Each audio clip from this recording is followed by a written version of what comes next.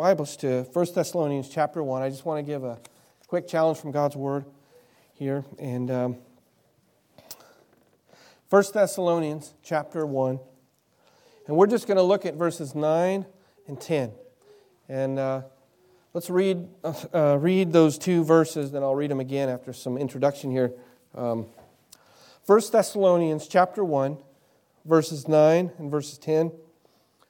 It says, "For they themselves show of us what manner of entering we had unto you, and how ye turned to God from idols, to serve the living and true God, and to wait for His Son from heaven, whom He raised from the dead, even Jesus, which delivered us from the wrath to come."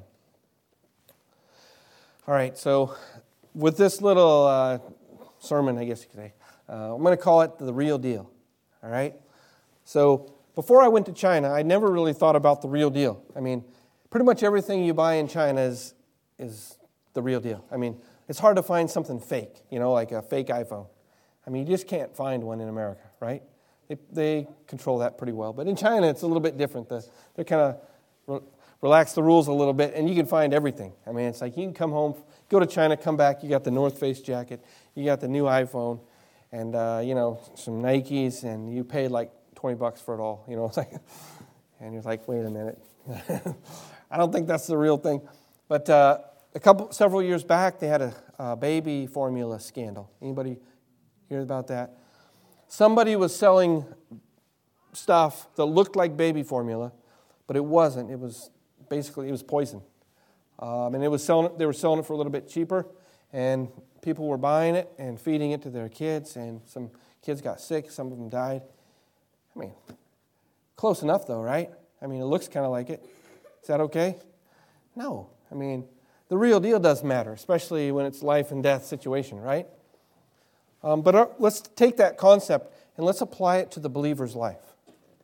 I mean, what is the real deal when it comes to the believer's life? Just looks good enough? Is that okay? No. And that's a life and death matter. So I want us to think about what is the real deal? We could say, what does a true church look like? Or we could boil it down to its smallest part, which is the believer, right? But let me just think of this. If you had $1 million and you just said, I need to get rid of this money, so I'm just going to go start a church down the street.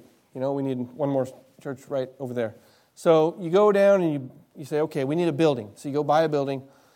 Then you say, well, what else do we need? People. Right? Okay, so go down to Walmart and just start hiring people. Say, hey, look, if you just show up on Sunday, I'll pay you by the hour. Just sit there. All right? And so you get these people to come, and then you say, all right, well, we need a piano. We need some musicians. So you go down and you just find some musicians. Say, hey, just play these hymns on Sunday morning.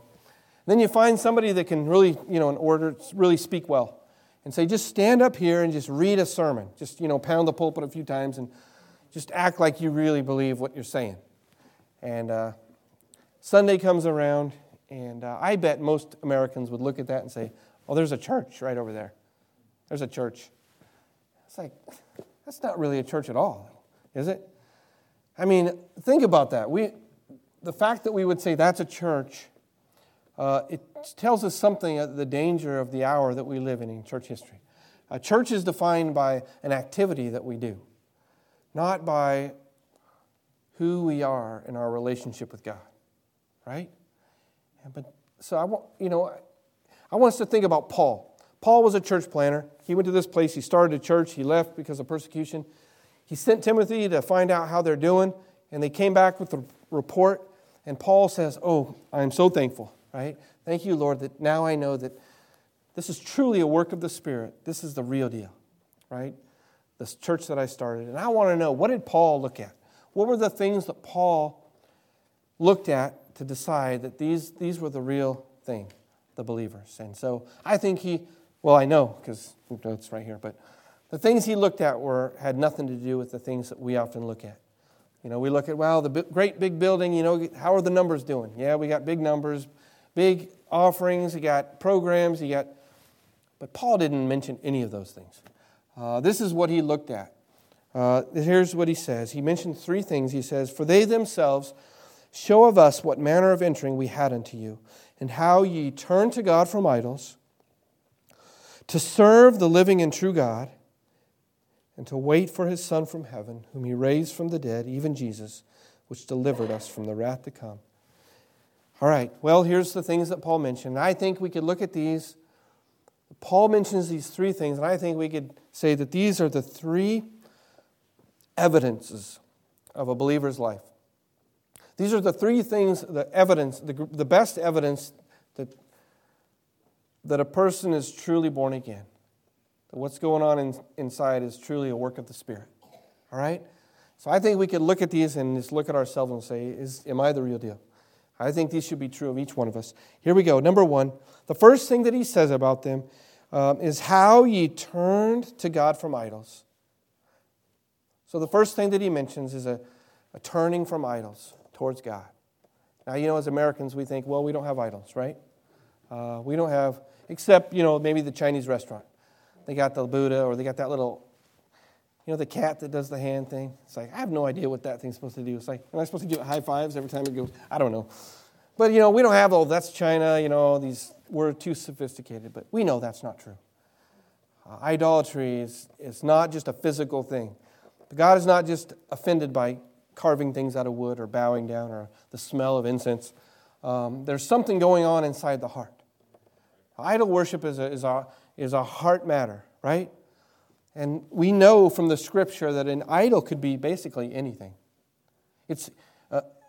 Idol worship is basically giving the highest affection of your heart to something other than to whom it belongs, which is God. It's basically giving the love or the affection of the heart to something that God made instead of to Him. And we know from the Scripture, we could talk about, you could probably do a whole sermon on it, but, take it to it, it's not just a bad thing, it's not just a good thing. It could be a gift that God promised you and gave you. Isaac, remember that? He was promised a very good gift, his son, right? And you know what God said? Give him back. I want to know that you love me more than him. And he passed the test. But to turn from, it says how you turn to God from idols, there was a turning of the heart towards God. To seek after God. To love God. That's it. That is the greatest evidence of a believer is a heart that is seeking after God, that loves God. Is it not? Just the direction of the heart. We talk about repentance, right? Is that not what it is? It's a turning towards God, right? You have to turn away from loving the things of this world, the things that God hates, and towards God. And a seeking after God, to love God. A heart that searches after God. That's it. As a believer, even in my worst moments, the heart still seeks after God. It's like there's misery. The Holy Spirit's not giving me joy because I'm grieving the Holy Spirit. And there's times in my life where it's just like, are you sure Andy's a believer? But that's like, man, Lord, I don't want to be in this situation. Lord, I want to seek after you. Lord, I want to be right with you. If the Holy Spirit's in your heart, then there's a seeking after God. And that's the greatest evidence. And if you think about it, what does God want from you and me? Is it not that we would love Him? Just boil the Christian life down. What does God want? That we would trust Him and love Him, right?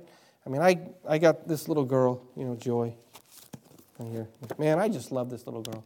It's just like, I just want to buy her stuff, It's like, of course, food, clothes, that's a given, but I want to give her like a little bike, and it's like, man, I want to give her stuff. But imagine if she took that gift and just squeaked off into the sunset and said, I love this more than you. Bye-bye. I'd just be like, get back here. Give me that dumb bike. I would hate that bike. I would take that bike and just grind that thing to powder. That she would love the gift that I gave her more than me. That would just break my heart. I want her to love me. I want that relationship with her. I want to show her that I love her, and I want her to love me back. And to think that we would love something that God gave us more than loving Him. What a tragedy. What a great tragedy. That's it. That's the big one right there. We don't even have to talk about the next two. A heart that just desires to know God, to love God. And, maybe today you're here and you're not a believer. You've never trusted in Christ. And I tell you what, that's what God wants. He wants, and Christ He's opened the way for that so we can know Him. He's loved us so we can know how to love Him. And all we have to do is just say, God, I want to know You. God will say, I'll take that. And He'll take that. And He'll put His Spirit in us. And Christ died for our sins. Put your trust in Him. But that's it. And as believers, if you're a believer today, that's the big battle right there. To keeping your heart seeking after God. David and Goliath, the big battle. Remember that? There's the giant, little David. That was easy. That was not the big battle. I think David did like a behind the back. It's like, check this out. He had thrown that stone so many times. I think the battle was that daily throwing of the stone. That's the secret right there. That was the thing that made it so he could take down that giant. Was that every day God had him out there, put the Pepsi can up there, and boing, and I think as believers, that's it. Every day, a daily seeking after God, keeping our hearts turned toward Him. The second thing, we got to move real fast. I only got 3 minutes, but it doesn't matter. I can do these fast. The second is there was a turning towards God to serve the living, turning to God from idols to serve the living and true God. It wasn't just to turn to love God, but to serve the Lord, right? And let me just say this for time's sake. Let me just say, as believers, I think you know that, I know that we need to be serving the Lord. We want to serve the Lord. There are things that keep us from serving the Lord. Maybe you're not living a life that God can bless. That could be a problem. You're thinking, why is God not using me? Why do I feel like I'm not doing it? Maybe you're living a life that God says, I can't use you because you're not walking in obedience. And there's a simple solution. Just make decisions that God can bless. That's it. That's the life. The next thing you do, make sure that God can bless it. And the next thing I'll say about that is, our attitude about serving the Lord. Jesus He taught us the attitude. When He was there with the woman at the well, the disciples came back and He said, Lord, they said, Lord, eat something. Here's some food. And Jesus said, my meat is to do the will of my Father. That's the thing that satisfies me, to serve my Father, to do His will. And as believers, we're like, well, my circumstances don't allow me. I got, once things fix, my circumstances, then I can, really, do what I know I need to do. But that's a lie. Our attitude, we decide. When I was in China, I remember there was the missionary. He taught me a great lesson. He was standing there. His daughter was over here standing next to him, and she was acting bad. She was like, and he was like, if you don't become happy right now, I'm going to spank you. And she was like, yeah. And she was like, all of a sudden, she was just happy. I was like, wait, what? Is that possible? I was like, yeah, I guess it kind of is.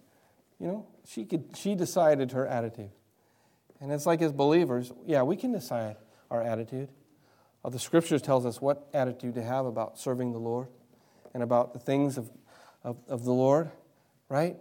And the problem is we're trying to be like the world. I remember I was in China. There was this guy walking down the street. He had the bill of his hat up, and he was like going, he was just kind of like, and I was just like, I was looking at him, and it was like, he don't look like anybody around you. I was like, why don't you look around and see that nobody looks like that?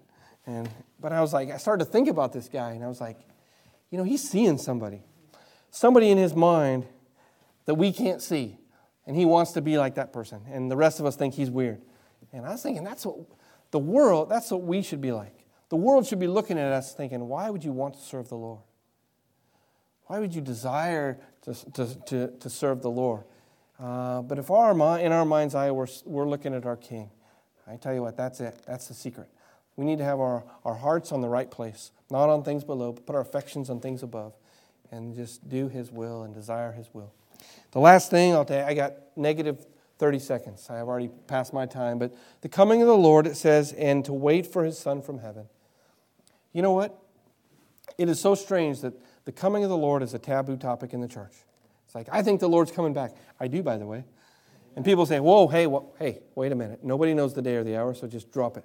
Don't think about it. And I'm like, what in the world? Of course, nobody knows the day or the hour. But from a desiring to see the Lord, that perspective, why are we not desiring to see him every day? When I was 5 years old, I was sitting outside waiting for Grandma and Grandpa to come from Kansas City all the way to Wyoming. And I was watching down the street, and every car that drove by was Grandma and Grandpa. I mean, I hope so.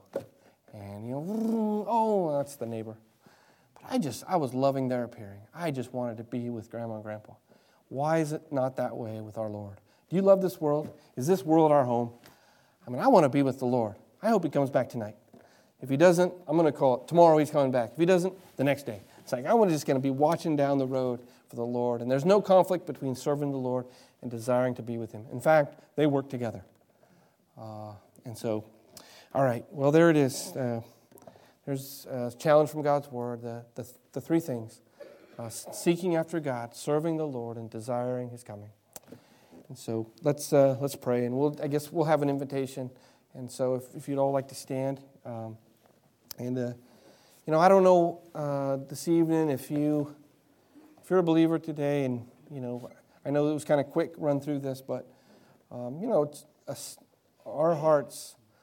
That's what God desires from us, and we just need to reset our hearts, go back to that simple love for him, and everything sprouts from that. And so as the music plays, if you need to come, and I don't know what you guys normally do, if you need to pray at the altar, if you today, if you don't know him, if you don't have that relationship with the Lord, I mean, Christ, he came into this world because not to condemn us, but that we might be saved through him. And